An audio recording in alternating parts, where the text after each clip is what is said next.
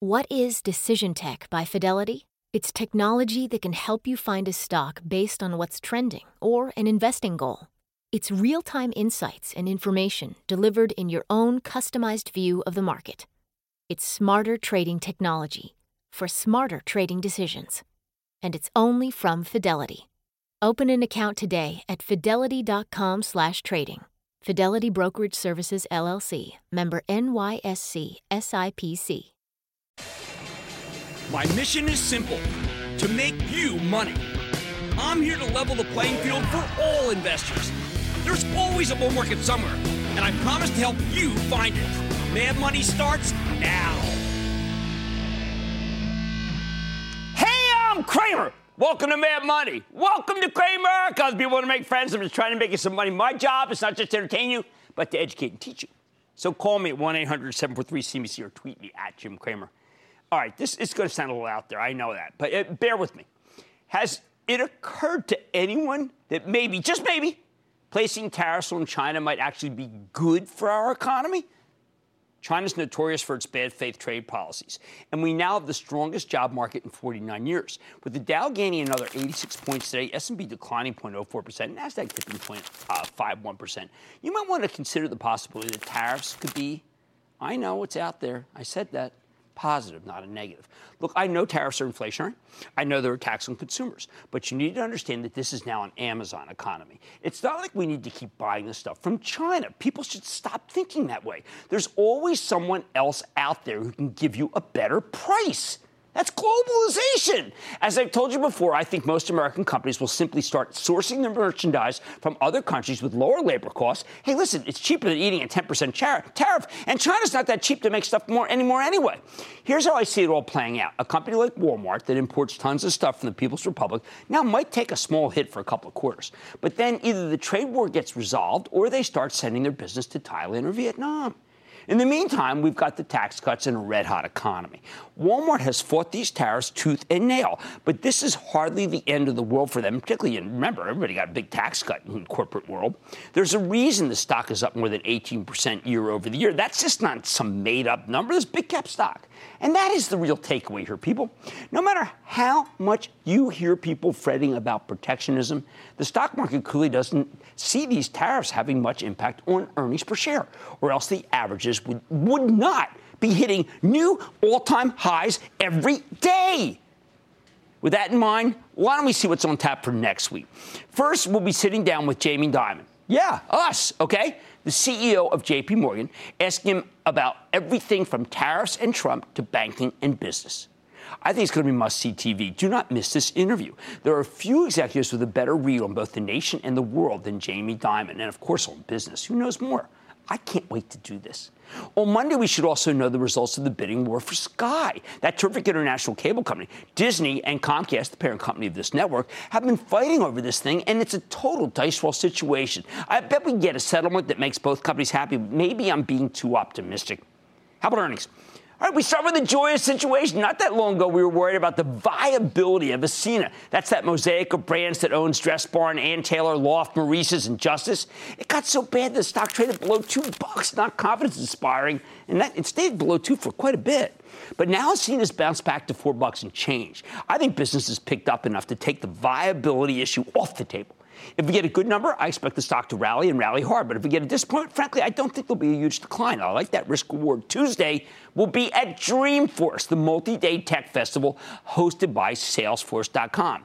This is like the Hajj for technology. While we're out there, we're going to sit down with some of the best minds in Silicon Valley. Salesforce also has an analyst meeting. Given that arch rival Adobe just bought a company called Marketo to give themselves more of a competitive edge against Salesforce, I want to hear what Salesforce has to say. I think Adobe paid a lot, $4.75 billion, especially since Marketo went private for $1.8 billion just 2 years ago.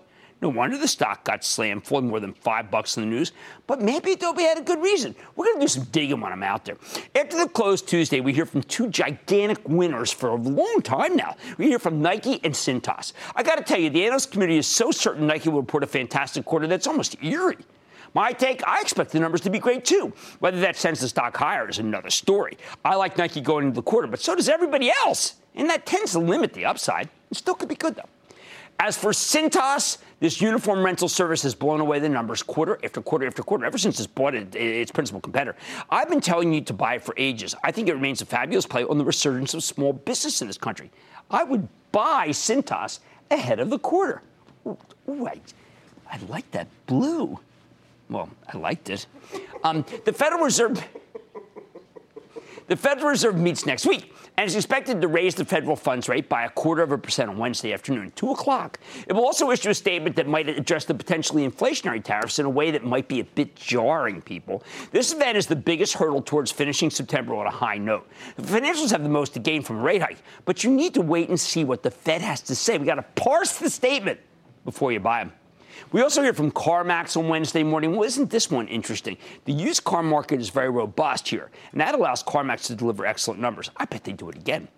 It's not all sunshine and roses, though. Bed Bath & Beyond, BBBY, reports after the close. And I got to tell you, people have lost a ton of money speculating that each quarter would be the quarter where these guys finally turn it around. Hasn't happened yet. Stock has a decent risk-reward here, but that's not enough to make me want to pull the trigger. The bulls, by the way, figure that either Bed Bath will get its act together or the company will take itself private.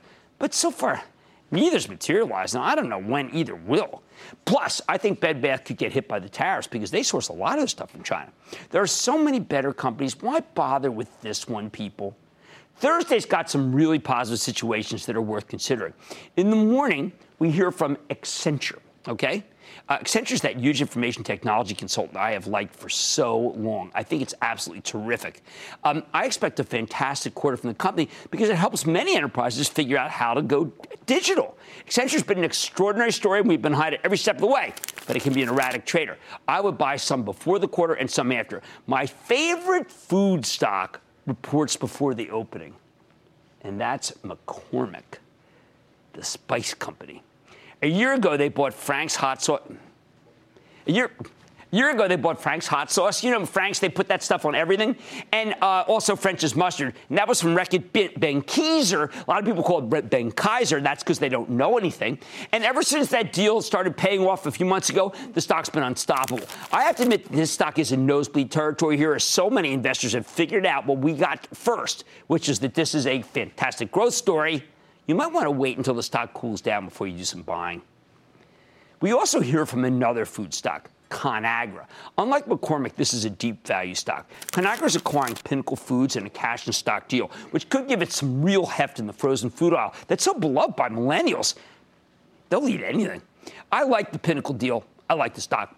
Finally, on Friday, we get results from Vail Resorts. I mean, this one has been, there's no layups in our business, but this is another company that's repeatedly shot the lights out. Yet, for some reason, the analyst projections are still pretty conservative. I think that's crazy. The secret behind Vail's success? The experiential economy. People cannot resist vacationing in Colorado. Hey, I was just there. I don't blame them. Here's the bottom line. We have a bunch of good quarters worth getting ahead of next week, as well as a key Fed meeting that could push the bank stocks still higher. Oh, and we'll put September, arguably the most difficult month of the year, to bed. Hopefully with flying colors.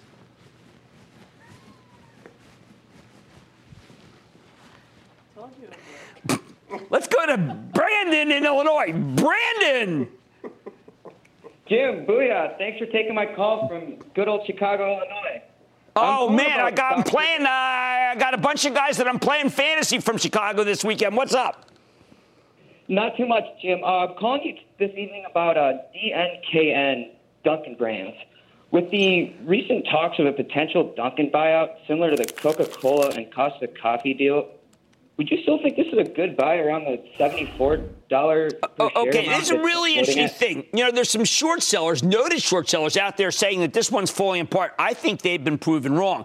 That said, I think the stock is rich and it's up on a lot of takeover chatter. So I'm not going to recommend a stock that's up on takeover chatter. But I will tell you, by the way, that Starbucks acts very well. And that's because Kevin Johnson's been buying back the stock underneath the whole way, using all that money from Nestle's. I don't think this is the quarter that turns. I think the next one is. I'm going to Jim in New Jersey, which happens to be me. Jim Cramer, the John McClane of the market, the diehard of the dollar, man. It's Jim from Jersey. How you doing? Chief, I'm doing great. How about you? I'm doing great because I've listened to you for the last 10 years, brother. And this week's been it's okay to take some profits. All right, nothing wrong with that, especially in the till raise. So listen, all right. I got a question for you. Okay. The American automobile renaissance is pretty much slowed up. So now we're in the electric age. And I got to ask you about a stock that would be a great contender against Tesla. It's NIO. And they do have some problems about manufacturing. They outsource a lot. But what's your thoughts on it? Jim, we're not going there. We're not recommending any Chinese stocks. We are in an economic war with China. And it would behoove me, I tell you, we don't want to put any of those on our sheets right now, our portfolios. Nothing from China. Nothing. Let's stick with New Jersey. Let's go to David from New Jersey. David! Jimmy, good evening. I'm calling you on Arconic, ARNC. In July, they reported they were gaining interest from private equity. And in August, they also report they're willing to sell and open to offers. It's had a nice run since. Do you believe a sale is imminent and if it could go higher? Well, look, I can't recommend a stock on a takeover basis if I think the fundamentals are weak, and the fundamentals there are weak. I think the stock could still go up a little bit, but I am not going to push Arconic. Our Charitable Trust sold it much higher, and I say good riddance. All right, next week will be a powerful one that I think will put the difficult month of September to bed with flying colors. Okay, on Mad Money tonight, after reporting Red Hat's in the red, is this your opportunity to buy, or should maybe we be a little bit more circumspect? Should it get the tip of our hat? Let's speak with the CEO. Then, the thought of buying an engagement ring might cause your palms to sweat. Oh, where's mine? But could buying the stock of Signet Jewelers be less daunting? I'm taking a closer look at the company's potential after a couple of tough months. It's an engagement ring. And then there's been a 135% year-over-year increase in financial data being sold on dark web. It might sound scary, but I'm talking one private company that's helping you stay secure. So stick with Cramer. Don't miss a second of Mad Money. Follow @Jim Cramer on Twitter. Have a question? Tweet Cramer. #MadTweets. Send Jim an email to madmoney@cnbc.com or give us a call at 1-800-743-CNBC. Miss something? Head to madmoney.cnbc.com. What is Decision Tech by Fidelity? It's technology that can help you find a stock based on what's trending or an investing goal. It's real-time insights and information delivered in your own customized view of the market. It's smarter trading technology for smarter trading decisions. And it's only from Fidelity. Open an account today at fidelity.com/trading. Fidelity Brokerage Services, LLC. Member NYSE, SIPC.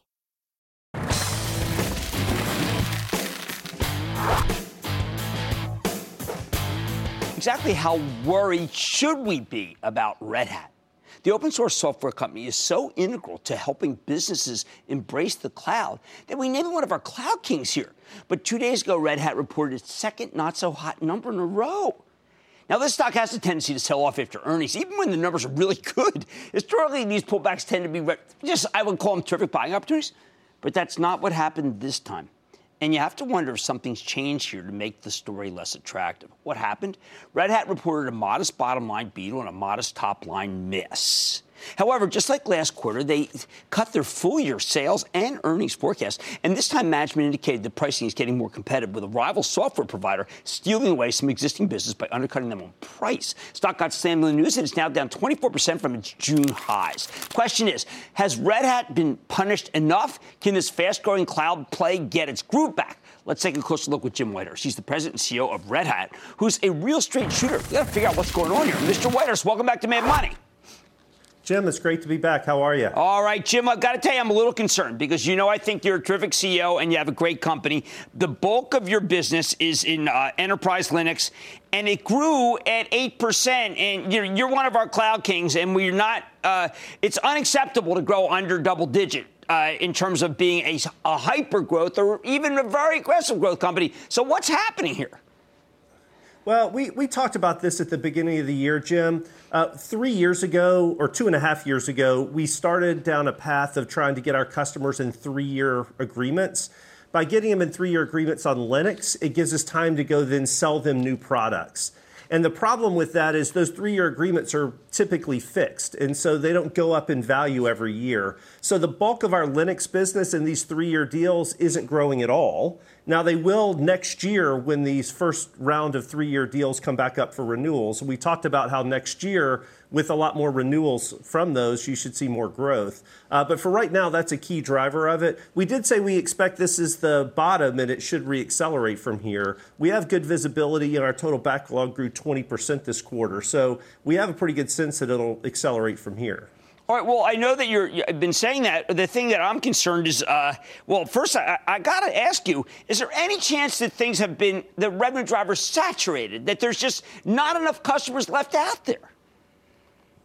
Oh, not at all. I mean, if you look at the macro drivers, just for Linux, which is our traditional business, it continues to look really, really strong. The vast majority of the workloads on public cloud are Linux.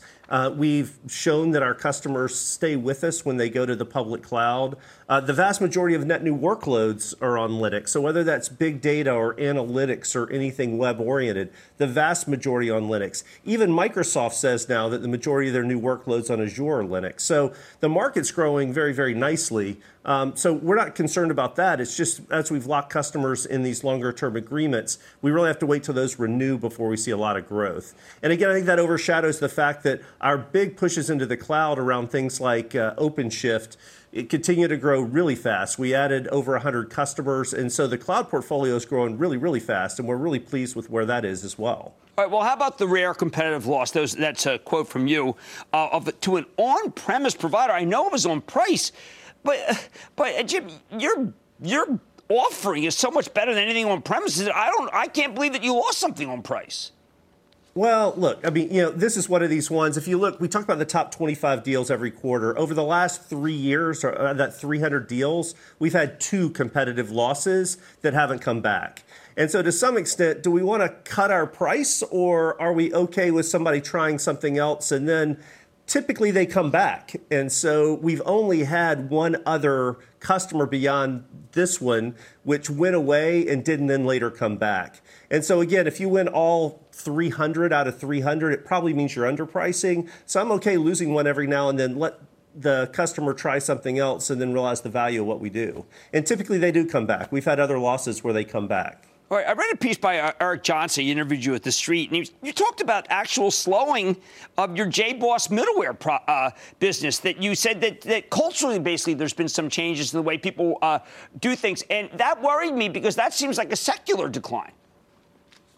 Well, yeah, so we have 2 pieces of our middleware business. We have what I'll call the traditional middleware, which is the Java application server for, you'd say, older heavyweight applications. And that we've talked about for a while will slow. It is being replaced by our newer middleware, which is embedded in the OpenShift portfolio, with our messaging, with our API management, with our rules engine, and those are all growing quite nicely. So what we talked about, there's some optics in the middleware business, but overall, that portfolio, if you look at middleware and emerging, is growing over 30% and continues to be really healthy with really good customer adoption.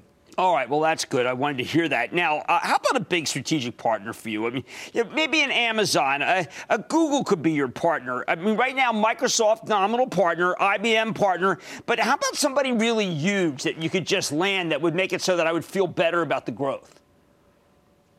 Well, look, we announced a big partnership with Microsoft. We announced a big one with IBM.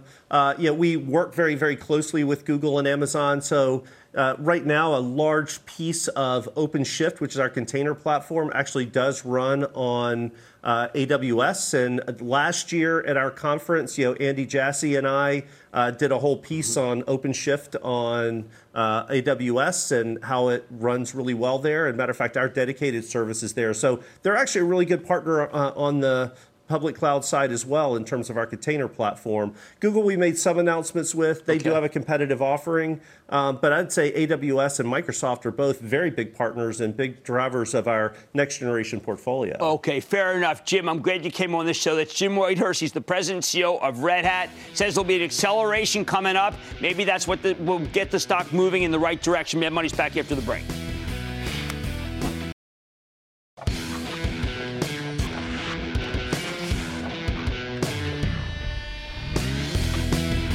Wall Street loves a good comeback story. That's why we're always on the lookout for troubled companies that are finally getting their act together. Let me give you a textbook turnaround example. Signet Jewelers. Oh, boy, I haven't said a good thing about this one in a long time. Not long ago, Signet, which is the company that owns Kay Jewelers, Zales, Jared, several other smaller brands, looked like it was roadkill. It was like the pain never stopped. The house of pain. The darn thing plunged from $150 in late 2015 down to $33 at its lows this past April.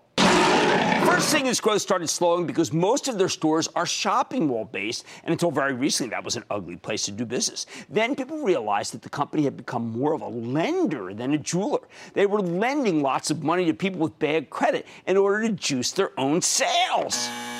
When they put a stop to those practices, the numbers took a hit. But perhaps the worst thing was this big Washington Post take out a terrible expose from a little over a year and a half ago, where hundreds of Signet's female employees claimed that they'd been sexually harassed or sexually discriminated against. There was a big lawsuit, too, and several of the company's top executives, including then CEO Mark Light, were implicated. Obviously, what happened at Signet was a horrible injustice. But purely from a business perspective, the last thing a jewelry company needs is a reputation for being hostile towards women. Who wants to buy an engagement ring from the sexual harassment guys? So after months of damage control, Light announced his retirement, ostensibly because of health issues last July. That's when Signet told us they were bringing in a new chief executive, Gina Drosos. She's a board member who'd served as the CEO of Assurix Health, but before that, Gina spent 25 years at Procter & Gamble, ultimately running their global beauty care business. Big job. While it's taken her some time, she started delivering an incredible turnaround here. From its lows in April, Signet has already seen its stock more than double. So how did she do it? First, Drosos understood that the key to any turn is managing expectations. You need to underpromise and overdeliver, UPOD, while you change the culture and fix the business. So when Signet reported a hideous quarter last November, with same-store sales plunging 5%, she slashed the full-year sales and earnings forecast. It was just a gigantic guide down. In response, the stock got eviscerated, losing more than 30% of its value in a single session. The company went on to have a pretty ugly season. And in early January, she shaded down the earnings forecast a bit more. Fast forward to early March, Signet reports a not-so-hot quarter that's nevertheless slightly better than people feared. However, this time, Drosos decided she needed to take a blowtorch to the guidance. She said the earnings that the company would start earning somewhere between $3.75 and $4.25 this year. Analysts were expecting more than $6 of EPS. 6 months before, they were talking about earning $7 to $7.50. Instantly, Signet loses another 20% of its value. This whole experience was brutal. But Drosos did the right thing. She needed to reset expectations. And when she realized the extent of the damage her predecessor had left her, well, she took the dramatic action you always want to see in a turn. Now, on that same day in March, Drosos also laid out her turnaround play. It's called the Signet Path to Brilliance. At the time, this was overshadowed by the guide down, but in retrospect, it was a very important moment. She brought in 2 female board members to help fix the culture problem. She told us that Signet had agreed to sell the last of its non-prime in-house financing business as part of a longer-term plan to outsource all of their lending. Drosos wanted Signet to get back to the basics, to be a jeweler, for heaven's sake, not a pushy bank that just happens to sell engagement rings.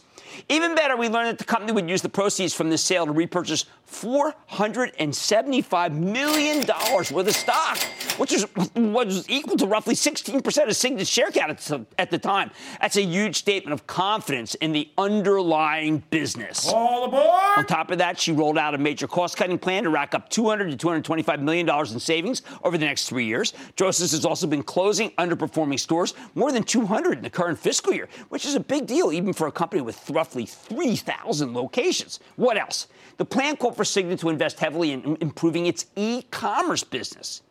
Jewelry might not seem like a natural fit for the internet, but these days people like the option to buy everything online, and I thought Drosos showed real ingenuity going that way. A lot of people doubted that. They were wrong. Now, at the time, the analysts were really skeptical. The guidance was so terrible that few people wanted to take a chance on Signet's turnaround plan. But you know what? After spending a few months trading sideways in the 30s, it didn't take long for Signet to get its groove back.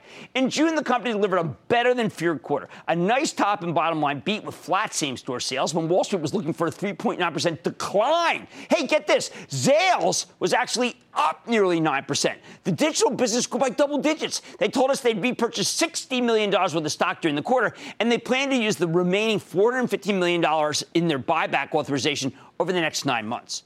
Despite the good news, Drosos remained cautious, though. She didn't want to overpromise. She talked about signs of stabilization, but also made it clear that the next quarter could be difficult thanks to some tough comparisons. Still, even with all of that caution, the stock spiked 18%. Because this was much better than the catastrophe that the bears had been expecting. Hey, then in July, listen, we got some really good news. Signet finished outsourcing its credit business. The bad loans were now someone else's problem. Finally, 3 weeks ago, the company reported an absolute true blowout, maybe one of the best of 2018. After underpromising quarter after quarter, Drosos finally over-delivered. Signet crushed the estimates. They earned 52 cents a share. Wall Street was only looking for 20 cents on substantially higher than expected revenue. The same-store sales increased by 1.7%. They're supposed to be down 4.5%. Drosos totally sandbagged the bears here. The e-commerce business, now it's roaring. Even better, she raised her full-year forecast across the board. Hey, how about that buyback? You know how they were supposed to spend more than $400 million over the next 9 months? Get this, she did it in 3. To put that in perspective, she retired 14% of Signet's share count in a single quarter. They've retired 25% just over the previous year. That is one of the most aggressive buybacks I have ever seen in my career on Wall Street. No wonder the stock popped 24% in the news. Since then, Signet's been hit with a downgrade.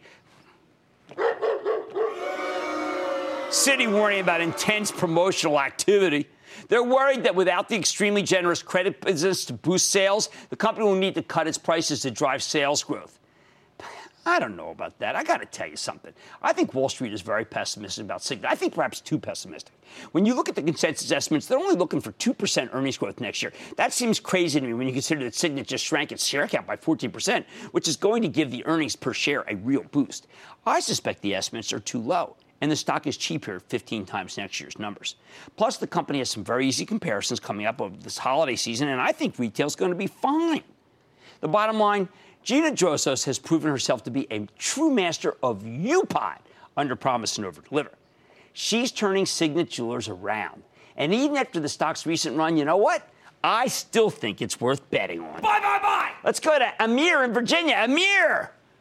Hey, Jim. Thanks for taking my call. Just have a quick question in regards to the RH, like after the earnings, do we hold on to it or? Oh, yes, definitely. I mean, look, people are worried about tariffs because they import a lot of stuff from China.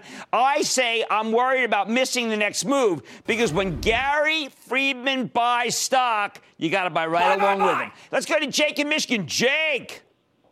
Hey, Jim, a big Motor City booyah to you. Oh, most certainly. What's up? Love Actual Alerts Plus, your books, and appreciate all you do for Main Street investors. You're a kind man. Thank you for joining the club. What's going on? Hey, several years ago, I took a position in PVH based on your recommendation and a fantastic interview with Manny Chirico on your show. Yeah, he's the best. Since then, the stock's had a great run, and as you often suggest, I've taken enough off the table to where I'm now playing with house money. Okay. It's had a bit of a pullback recently, but it's starting to recover. So where do you see PVH going from here? You know, a lot of people felt that this quarter wasn't as good as VF's quarter, and I think that hurt it by comparison. I personally think that I've gone over the quarter. I was on vacation when it came out, and I've gone over it. I thought the quarter was fine. I think the stock's a buy. I would hold on to PVH. All right, Signet has finally gotten his precious act together. I think it's got even more room to run. All right, much more Mad Money with state-backed hackers from around the world getting bolder and more sophisticated. How should you protect yourself from cyber attacks? I'm sitting down with a private player in the space to see how you keep your things secure. Then, many are concerned that the memory chip party might be ending after Micron's earnings. I'm going to tell you why there still might be something to celebrate, or at least believe it.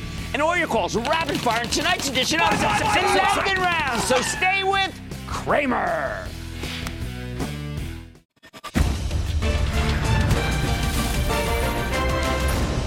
Monday, kick off the trading day was Squawk on the Street.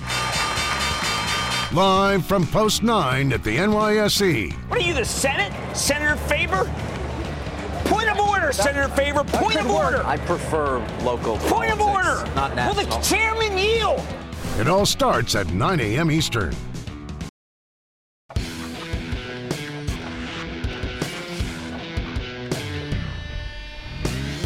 As people live more and more of their lives online, the need for effective cybersecurity just keeps growing and growing.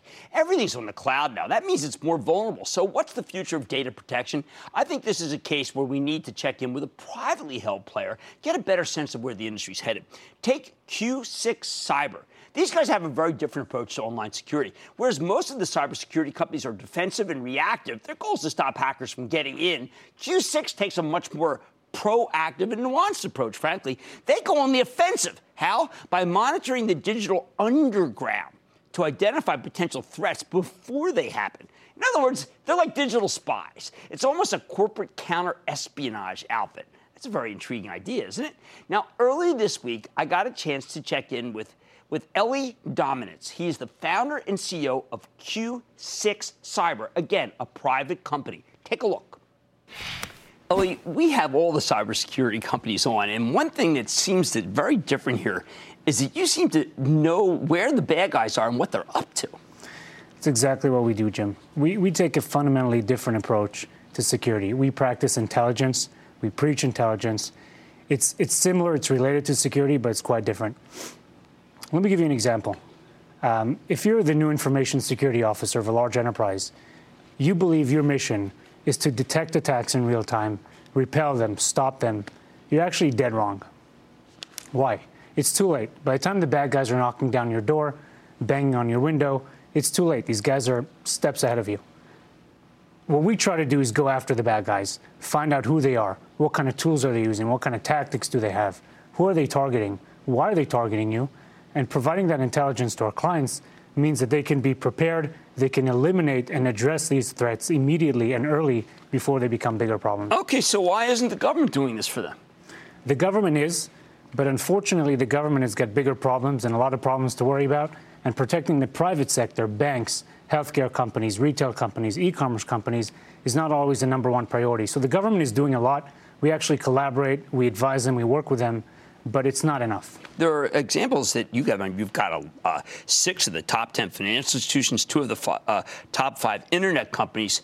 What are you finding out that they don't know that they should know? A lot of things. Primarily specific targeting, new types of malware going after them. Let me give you an example. A few months ago, we detected a very sophisticated, very advanced malware author based in Russia that was going after a particular bank in the U.S. So we're able to go to that financial institution and say, look, this individual, this group actually is going after you. These are the tools they're using, so they can put in place different measures, different tactics to make that malware, that attack, ineffective. So the thing that a lot of cybersecurity organizations are doing today is putting up tall fences, cameras, sensors, if you will, around their network perimeter, and they're trying to detect attacks, events in real time. The problem is, again, it's too late. You got to go out there. You got to engage these guys early, and having that intelligence up front means that you're prepared and you can engage much earlier. Do you find things for customers that weren't customers, and you tell them, look, you got to look out for this, and then they hire you, put you on a retainer? All the time. We provide a lot of intelligence, a lot of alerts to organizations that are not clients. We don't ask them by quid pro quo, you've got to sign up. We provide that information. Of course, many of them ultimately come back to us and say, hey, we want to do this proactively. We want to do this on a regular basis. And, of course, that happens quite a bit. You do have some very serious places you hire from, your elite units in intelligence agencies of USA and Israel. So those people have seen and done and can work for clients where they don't have, and probably be paid more, obviously, by you than they can ever for the government. Look, I'm very proud of the team we have. We have offices in the U.S., Tel Aviv, San Jose, Costa Rica. We're a global company, so having that global presence is important. The people we have are incredible. They've been fighting cybercrime. They've been on the front lines of intelligence agencies for a long time. But they come to us because it's dynamic, it's exciting, and it's a reason we've been able to retain good people, because the work that we do is very cutting edge. So going after the bad guys every day is a lot more fun than waiting for them to come after you. All right, but how about state-sponsored? I mean, look, we're having a trade war. We're fighting back against the Chinese. Should we presume that the Chinese are doing things that you might be detecting in the dark world? Look, the Chinese, the North Koreans, the Iranians, the Russians, they're after all of us. Corporations, individuals. Law firms. Absolutely. They're after all of us. We do track them. We do track organizations that are affiliated with nation states. They might not be fully employed by a nation state, but they're supported and they've got a relationship. So we do that, and really that's why we're here. You know, for a long time, America waited. Right. We weren't proactive. We were defensive. And these guys are smart. They're sophisticated. They've invested a lot of time and money in going after us. And we've got to wake up. We've got to be much more proactive. Can, like, the Federal Election Commission hire you? Because we know that they targeted elections before. I don't want to comment on any specific clients, but we've got good relationships in the public sector as well. And there are a lot of things that we see that have implications for the public sector, not just the private sector. Fair enough. That's what we need to know. That's Ellie Dominus. He's the founder and CEO of Q6 Cyber. Mad Money's back after the break.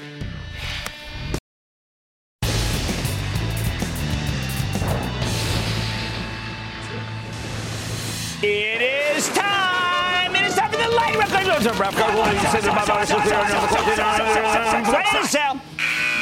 And then the lightning round is over. Are you ready, Ski Daddy? It's time for the lightning round. I'm going to start with Robert in New York. Robert. Booyah, Jim. Booyah. What are your thoughts on UPS? Well, you know, UPS, they had that big analyst day meeting and it kind of thudded. I think the company's okay, but I do prefer FedEx more. Notice how FedEx has come right back, even though it's supposed to be such a disappointing quarter. That was wrong. Let's go to Greg in California. Greg. Hey, how you doing, Jim? I am doing well, Greg. How about you? Yeah, I'm doing great, thanks. I Good just wanted to get your opinion on Comstock Resources, ticker symbol CRK. We're not going down the speculative food chain when it comes to oil and gas. That always tends to be a mistake. The charitable trust, I've been telling club members of ActionAlertsPlus.com, it's a simple one. You buy BP, and you get that 5% yield while you wait till oil come back. Let's go to Sybil in Louisiana. Sybil. Hi there. Sybil. Hello, Mr. Cramer. How are you? Well, fine, thank you. Thanks for taking my call. My pleasure. Okay. Well, I am interested at AT&T, and I'm just wondering what you would suggest. I like it. It yields 5.9. It's well behind the market. I think you can trade up 10% in a snap. I want to go to Jim in Florida. Jim. Hello, James. Happy Friday to you and your very nice staff. Yeah, well, we're just kicking in right now, right here. How can I help? Well, I need some type of tech stock in my portfolio to remain diversified. Okay. Although this is a sector I'm least knowledgeable, and to be honest, a little afraid to invest in. Right. But I'm thinking Intel. Any better thoughts? No, I mean, Intel doesn't really have a CEO. That's a problematic situation there. I think if you want a lower risk stock in that segment, I would go with Cisco. Chuck Robbins' company, actually, Lawrence Charitable Trust has others, but they may be too so-called go-go for you. I like NVIDIA longer term. Best gaming chips. We need to go to Tom in Connecticut. Tom. Hi, Jim. I'm Tom from Connecticut. Okay. My wife, Beth, and I own Teladoc Health. The symbol is TDOC. Right. They just had an analyst meeting. I just have been going around telling people. I used it the other day, and that things are really good. So it's not the right time to buy it. But I think if you want to hold on to it, fine, because it is revolutionizing. And not kidding, it's disrupting the entire doctor-patient relationship in a positive way. Let's go to Dustin in California. Dustin. Mr. Cramer, how are you? I am good. How about you, Dustin? Zoll Robotics. MZOR. All right, now if you buy MZOR, you're now buying Medtronic, which, by the way, wouldn't be so bad because Medtronic got Mazer much too cheap. And I think MDT is terrific. Mentioned it the other day as a high-growth stock that I like. I need to go to Gary in Florida. Gary. Hello, Cramer. Yes. Well, when my father passed away recently in January, he left me a bunch of very high-interest dividend stocks, of which one I've been watching called ETP, Energy Transfer Partners. It looks like it's being taken over by its major company. Well, it is a high-risk. Well, it's merging with ETE. I do think it's a high-risk situation. They never did have to cut the dividend, even though the balance sheet wasn't good. But you can hold on to it. I don't want you to have to cash in right now, but it's not a great situation. But that yield does seem to be safe after all. Let's go to UB in Florida. Booyah, Jeremy. How you doing, man? Good day. Friday. How about you? I'm all right, man. Okay. Hey, Jimmy, I have a stock called Walmart, okay? WMT, okay? Right. I have a couple of thousand shares, and Walmart have been doing some very, very, very good progress, okay? All right. Well, I like Walmart very much. It's expensive, but you know what? It's incredibly well run. And now, be careful here. The one thing I would tell you is that because of the tariffs, probably going to be some guys cutting ratings next week, but that's when you want to buy it, not sell it. And that, ladies and gentlemen, conclusion of the Lightning Round. The Lightning Round is sponsored by TD Ameritrade.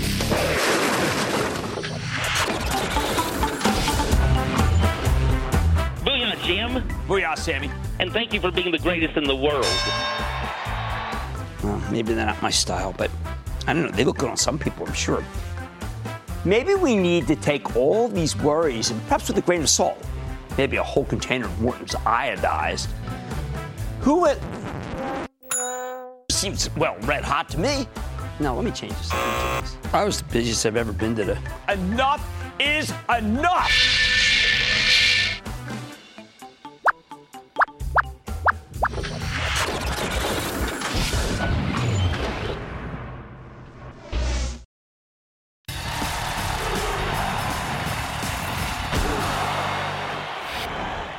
Here's a riddle. Which matters more? The fact that Micron made some downbeat comments last night about how select clients are making inventory adjustments, or the fact that the chipmaker plans to buy back $10 billion worth of stock.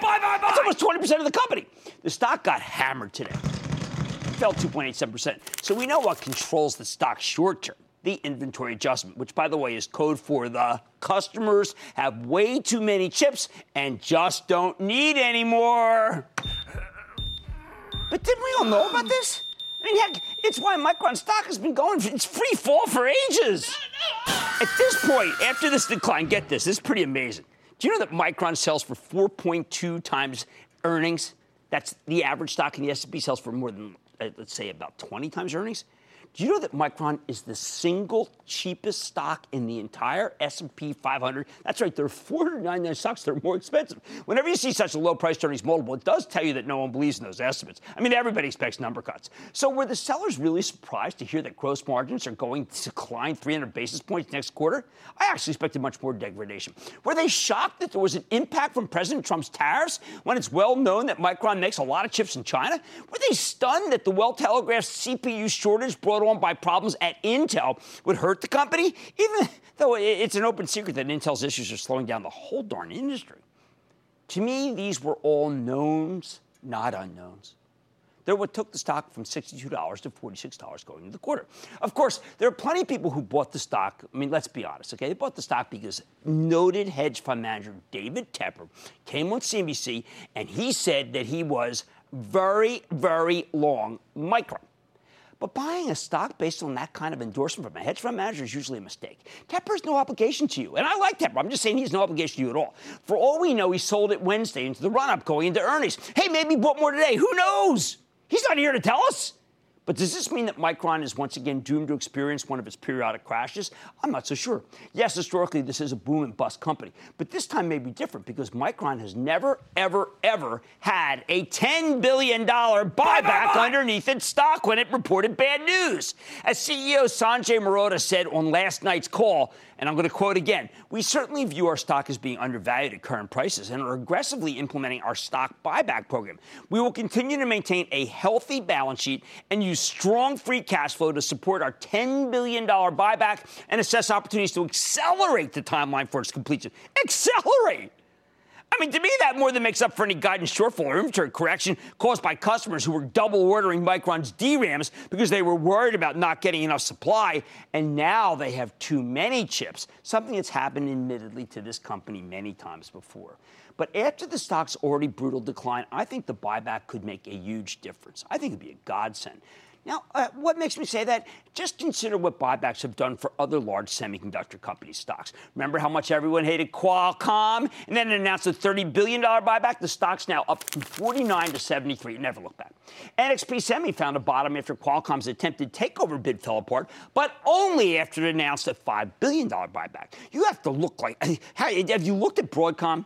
Do you know that stock has worked its way ever higher since it started its $12 billion buyback? And Texas Instruments was up nicely today after it announced a $12 billion buyback itself just last night. The rest of the chip stocks didn't do that well. In other words, before you sell Micron, remember that 1 out of 5 of your shares might be bought back by the company itself. Very few people are going to want to buy the stock of a company where the earnings may be down next year. I get that. It's how things look like for Micron right now. So I expect some continued selling until all the hot money is left to stock. But I think we might look back and wonder whether, unlike all the other times, Micron finally has a meaningful buyback that could act as a safety net, if not a trampoline. And hey, if demand for Micron's chips reaccelerates, you know what? Well, with that buyback going on, I think the potential upside could be enormous. Stick with Cramer.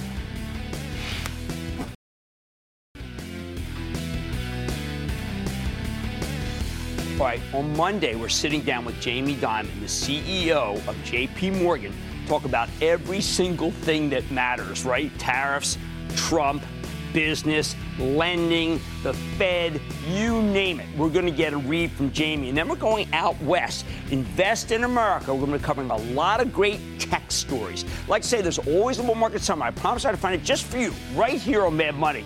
I'm Jim Cramer, and I'll see you Monday. What is Decision Tech by Fidelity? It's technology that can help you find a stock based on what's trending or an investing goal. It's real-time insights and information delivered in your own customized view of the market. It's smarter trading technology for smarter trading decisions. And it's only from Fidelity. Open an account today at fidelity.com/trading. Fidelity Brokerage Services, LLC. Member NYSE, SIPC.